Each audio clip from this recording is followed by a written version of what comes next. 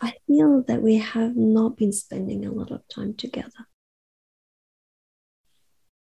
That's what you feel. And that makes me terribly, terribly sad. I don't feel that we are a happy couple. I don't feel that we enjoy our relationship. It's all about work. It's all about, other people. It's all about other stuff, but not us. Hello, everyone. That is not, by the way, a real conversation. That is Yeva Kelchaiti and myself trying to demonstrate two different ways to start and follow sensitive conversations between partners. There is one way to express feelings and concerns and receive them that is totally unproductive, leads to suffering, and sadly is very common. There is another way, though, that opens up possibilities for healing, mutual appreciation, and understanding. I'm Sergio Acosta, and this is Dance in Conversation. Enjoy. Sergio, Yes? you never make time for me. What do you mean? Well, we don't have that kind of relationship, We don't spend time together like normal couples do. We don't have, we don't go to restaurant. We don't go for long walks. We just went to the river together. But Yeah, I don't see why. And you were discussing what? Work matters? Do you think that's about making time for me? Well, that's part of How? That's part of what I do, right? I'm sharing with you my work day. I don't see why you are. I mean, this is a demo. It's a demo, guys. It's not real life. So that's a defensive. That's a defensive, yeah. It's a defensive. I mean, you're not listening, or I was not listening. I was just being reactive. Defensive. Okay, let's try another approach. Mm-hmm. You start again. Sergio, I want to express something. Yes. I feel that we have not been spending a lot of time together. That's what you feel. And that makes me terribly, terribly sad. I don't feel that we are a happy couple. I don't feel that we enjoy our relationship. It's all about work. It's all about, other people. It's all about other stuff, but not us. So what you're saying is that I don't spend time, or we don't spend enough time together. Yeah. And you feel like we focus too much on work. Yeah. And too little. That's what you feel. Yeah. You want to say anything more? What do I do when you feel this sad and ignoring you? How? I just feel that it's not important for you, that everything else is a priority. And I just feel ignored, I just feel alone as well. I feel lonely. And I feel lonely in our relationship. I just feel lonely. So you feel lonely, and Yes. You feel that I'm not paying attention to you. Mm-hmm. I think I get it. I think I understand. And I understand why you would feel like that when I don't pay attention, when I don't spend enough time with you. I get that.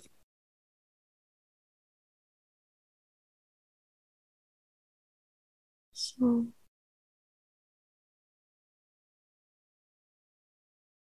what's the next step there? What shall we do? What do you want to, now that you know this information, what do you want to? Do you want to, I mean, is there something that I can help you with? Or, I mean, how come that you don't, I understand that it may be some barriers that you can't do that, or you don't want to do that, or what is? Well, first of all, it makes sense to me. I think it makes sense, and I completely get it.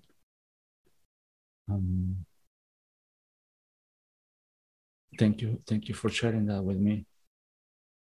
Thank you for expressing that with me. I think that means a lot. I think that's it. So what's happening there? Well, we started very differently, the first one and the second one. The first one, I started with the blame, right? I started with you never give time to me. We never have time, and never is a big exaggeration, right? It's probably not true. It's an exaggeration. So I start with exaggeration. By the way, nothing of this is real. We are not a couple. We are not, And yes, I think there's a lot there in terms of, because it's, as we were saying, it's both parts, the dynamic obviously in the communication. So it's two people at least talking to each other. And you started with blaming, you started with that energy. And in the first example, I was just being defensive and reactive. And instead of, as we try to do in the second example, instead of making the other feel that you get it, that you understand, that what she said, it doesn't matter if you agree or not. That's not what matters in this framework of, we can call it framework of conversation. It doesn't matter if you agree or not. That's not what matters. What matters is that you acknowledge and you are attentive and you are receptive to what the other person is saying. And one way to express that you are receptive is actually in a way repeating what she's saying, and in that way acknowledging what she's saying. And the point we were making is not being afraid of going into that place of curiosity, asking for more, And I think what happened also in the beginning, you were curious about me, like, tell me more about how you feel, tell me more about.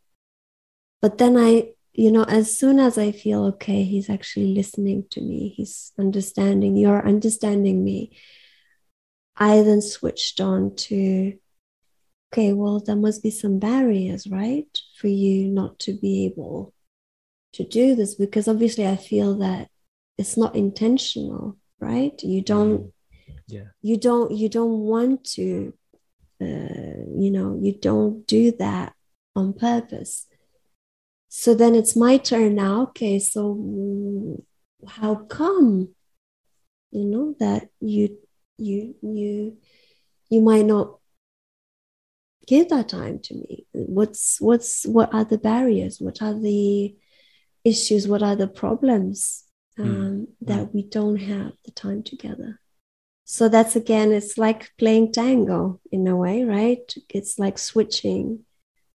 What's happening here is like we are playing this conversation. We are switching the roles. First, you are listening. You are listening. You giving the space to me to explore, to be, to find out, curious. But then now it's my turn. Now I want to go. Now I want to explore. Yeah. And obviously this conversation is not a full conversation. You could have had like a longer conversation, and obviously this is like generated, so it's not a real situation. If it was real situation, then you would have said something around I don't know, about your barriers, right? And we could have gone and explore your barriers for what's difficult for you, what's challenging for you. And this conversation could have gone for a long period of time. And it requires certainly it requires willing to be open. Yeah. No reactive, no defensive, willing to be open to understand your partner and understand the feelings that she's having, and trying to be, and have some empathy there. And it's not a necessity, certainly, that you get into an agreement. Yeah. I think you create a different energy just by acknowledging, just like letting her know that what she's saying makes sense. And at the end, being thankful for her expressing those feelings or thoughts or discomforts that she might have in the relationship. Just be thankful for the expression. I think that means a lot. And what it means also that next time, if I have any concerns or any issues, right, something that is bothering me, I would feel safe enough to express that, because I would feel that you have already listened to me and you've acknowledged me. Mm-hmm. You acknowledge you acknowledge what I'm saying. You're appreciating what I'm saying. And you've actually taken that everything on board. You didn't block me. Yeah. And trying to deny it like in the first instance, right? Yeah. Yes, you don't deny it. You don't defend yourself. Mm-hmm. And you don't even try to fix it. Yeah. At that moment. Yeah. You're just creating a space of understanding, of real listening without fear. Because that's the thing. Why we don't do this is fear that holds us. It's fear that blocks us of having these open and direct conversations. Yeah. Without the fear of going deep or deeper in what's going on there. Mm-hmm. It's because it's fear what's operating behind any defensive attitude. Mm-hmm. It's fear of actually acknowledging. And it's not a matter of trying to see who is right and who is wrong. At all. Because that would kill the conversation. Yeah. That would kill it would go into, actual defensive. Yeah. Defensive positions. And I also see this as a gift to each other.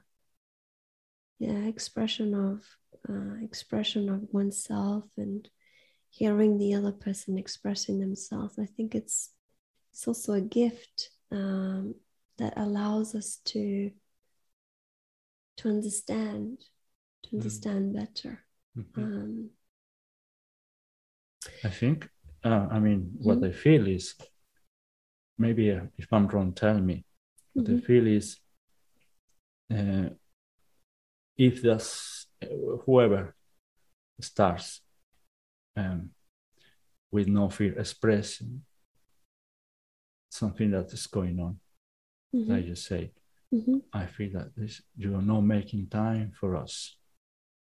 I think it's the role of the other person to create that space of understanding. Of course.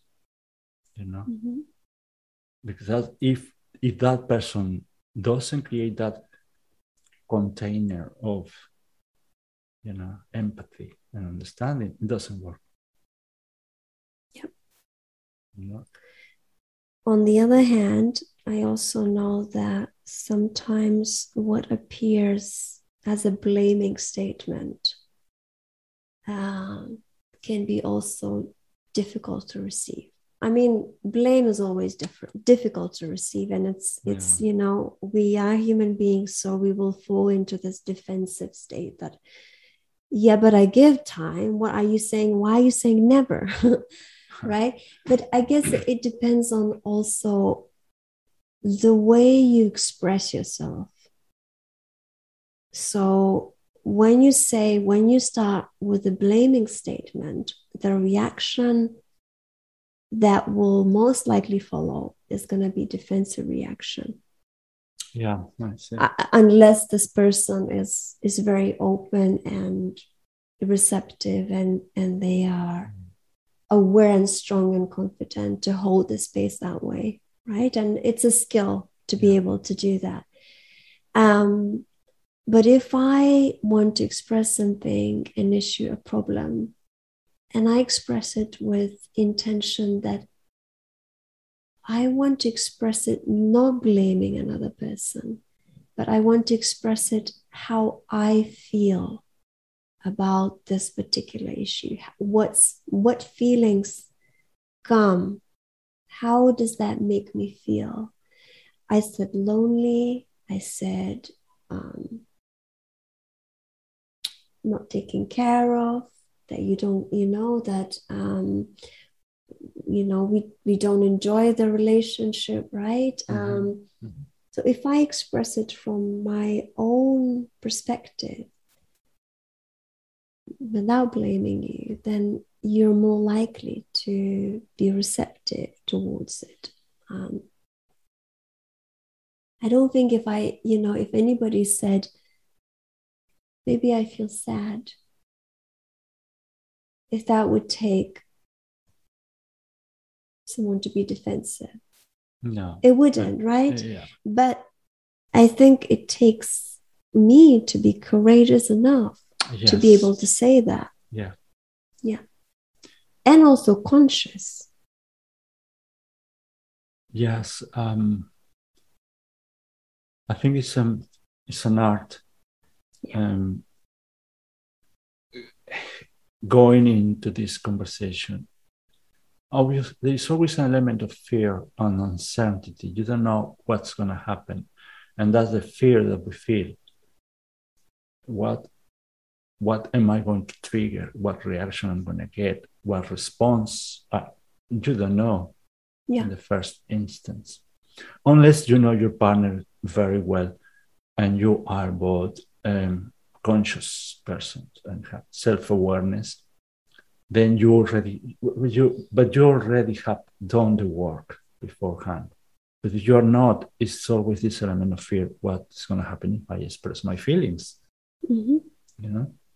So I think this is a framework. This is a framework that we can put in place and try in our relationships.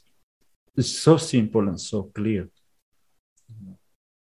You express a feeling not as a blame, but as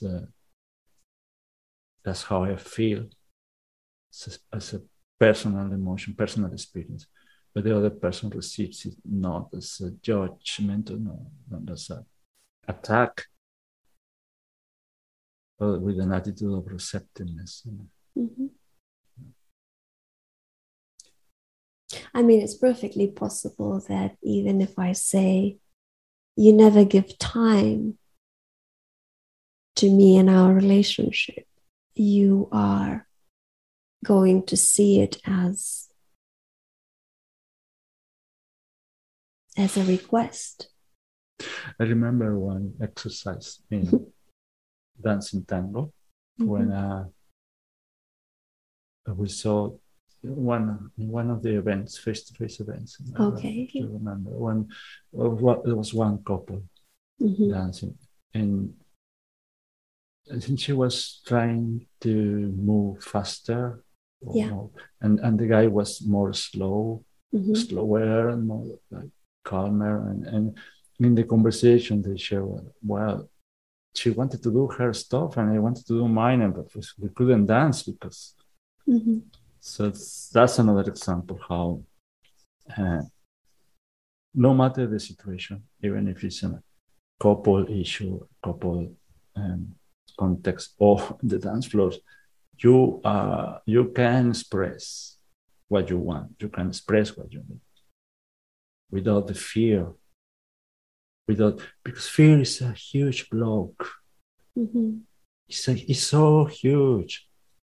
Mm-hmm. It really can take a toll in the couple dynamics for a long time and destroy the relationship because you have this fear and you hold all your feelings, you hold what you think, and you condescend and you never express what you really feel. That destroys relationships from inside. That's why it's important to learn this art or this skill of going into a meaningful conversations. I think that the fear not only destroys in a way that the other person also doesn't know anything about. Exactly. Because they haven't got a clue, right? They don't have a clue. Or they might feel something. Yeah. But because it's never expressed, you say, it's okay. Yeah. Or if it comes as a blame, they just choose not to ignore. Like, I will choose, if you're blaming me, that doesn't make me feel good, I will not respond to that. Yeah. Right. So that other person is actually feeling hurt. This idea of what matters is not seeing who is wrong and who is right. And that's a lesson we can take from tango. Yeah. Doesn't matter if the steps is wrong. You follow what's next. Yeah. You follow what's next. I mean, I could be leading a dance. You could make a mistake on the dance floor. And I follow you there. Yeah. That mistake, a little mistake that you made, that probably changed my original plan of moving in a certain way or in a certain direction. But instead of trying to correct or fix, or I follow you there. Mm-hmm. And instead of playing the role of, why are you doing that? Yeah. I follow you there, and the dance continue. Yeah. So dance is, in a sense, it's a conversation, and we know dance is a conversation. We know that. And tango shows that, yes, you follow your loved one. You follow it, and that's following translate into understanding, receptiveness, acknowledging, listening. Yeah, receptiveness, listening. Thank you, Eva. Thank you. And that was the conversation. If you have anything that you would like to add, discuss, or have a question for Eva or myself, you can go to forum.dancingconversation.co.uk. Our events are free, and they will always be. But please consider to support us. Any contribution would make a difference and help us to continue setting and promoting this space that, well, if we are not yet dancing, at least gives us the chance to connect and grow a little bit as a community. To donate, go to www.dancingconversation.co.uk/donate. I'm Sergio Acosta. Thank you for listening.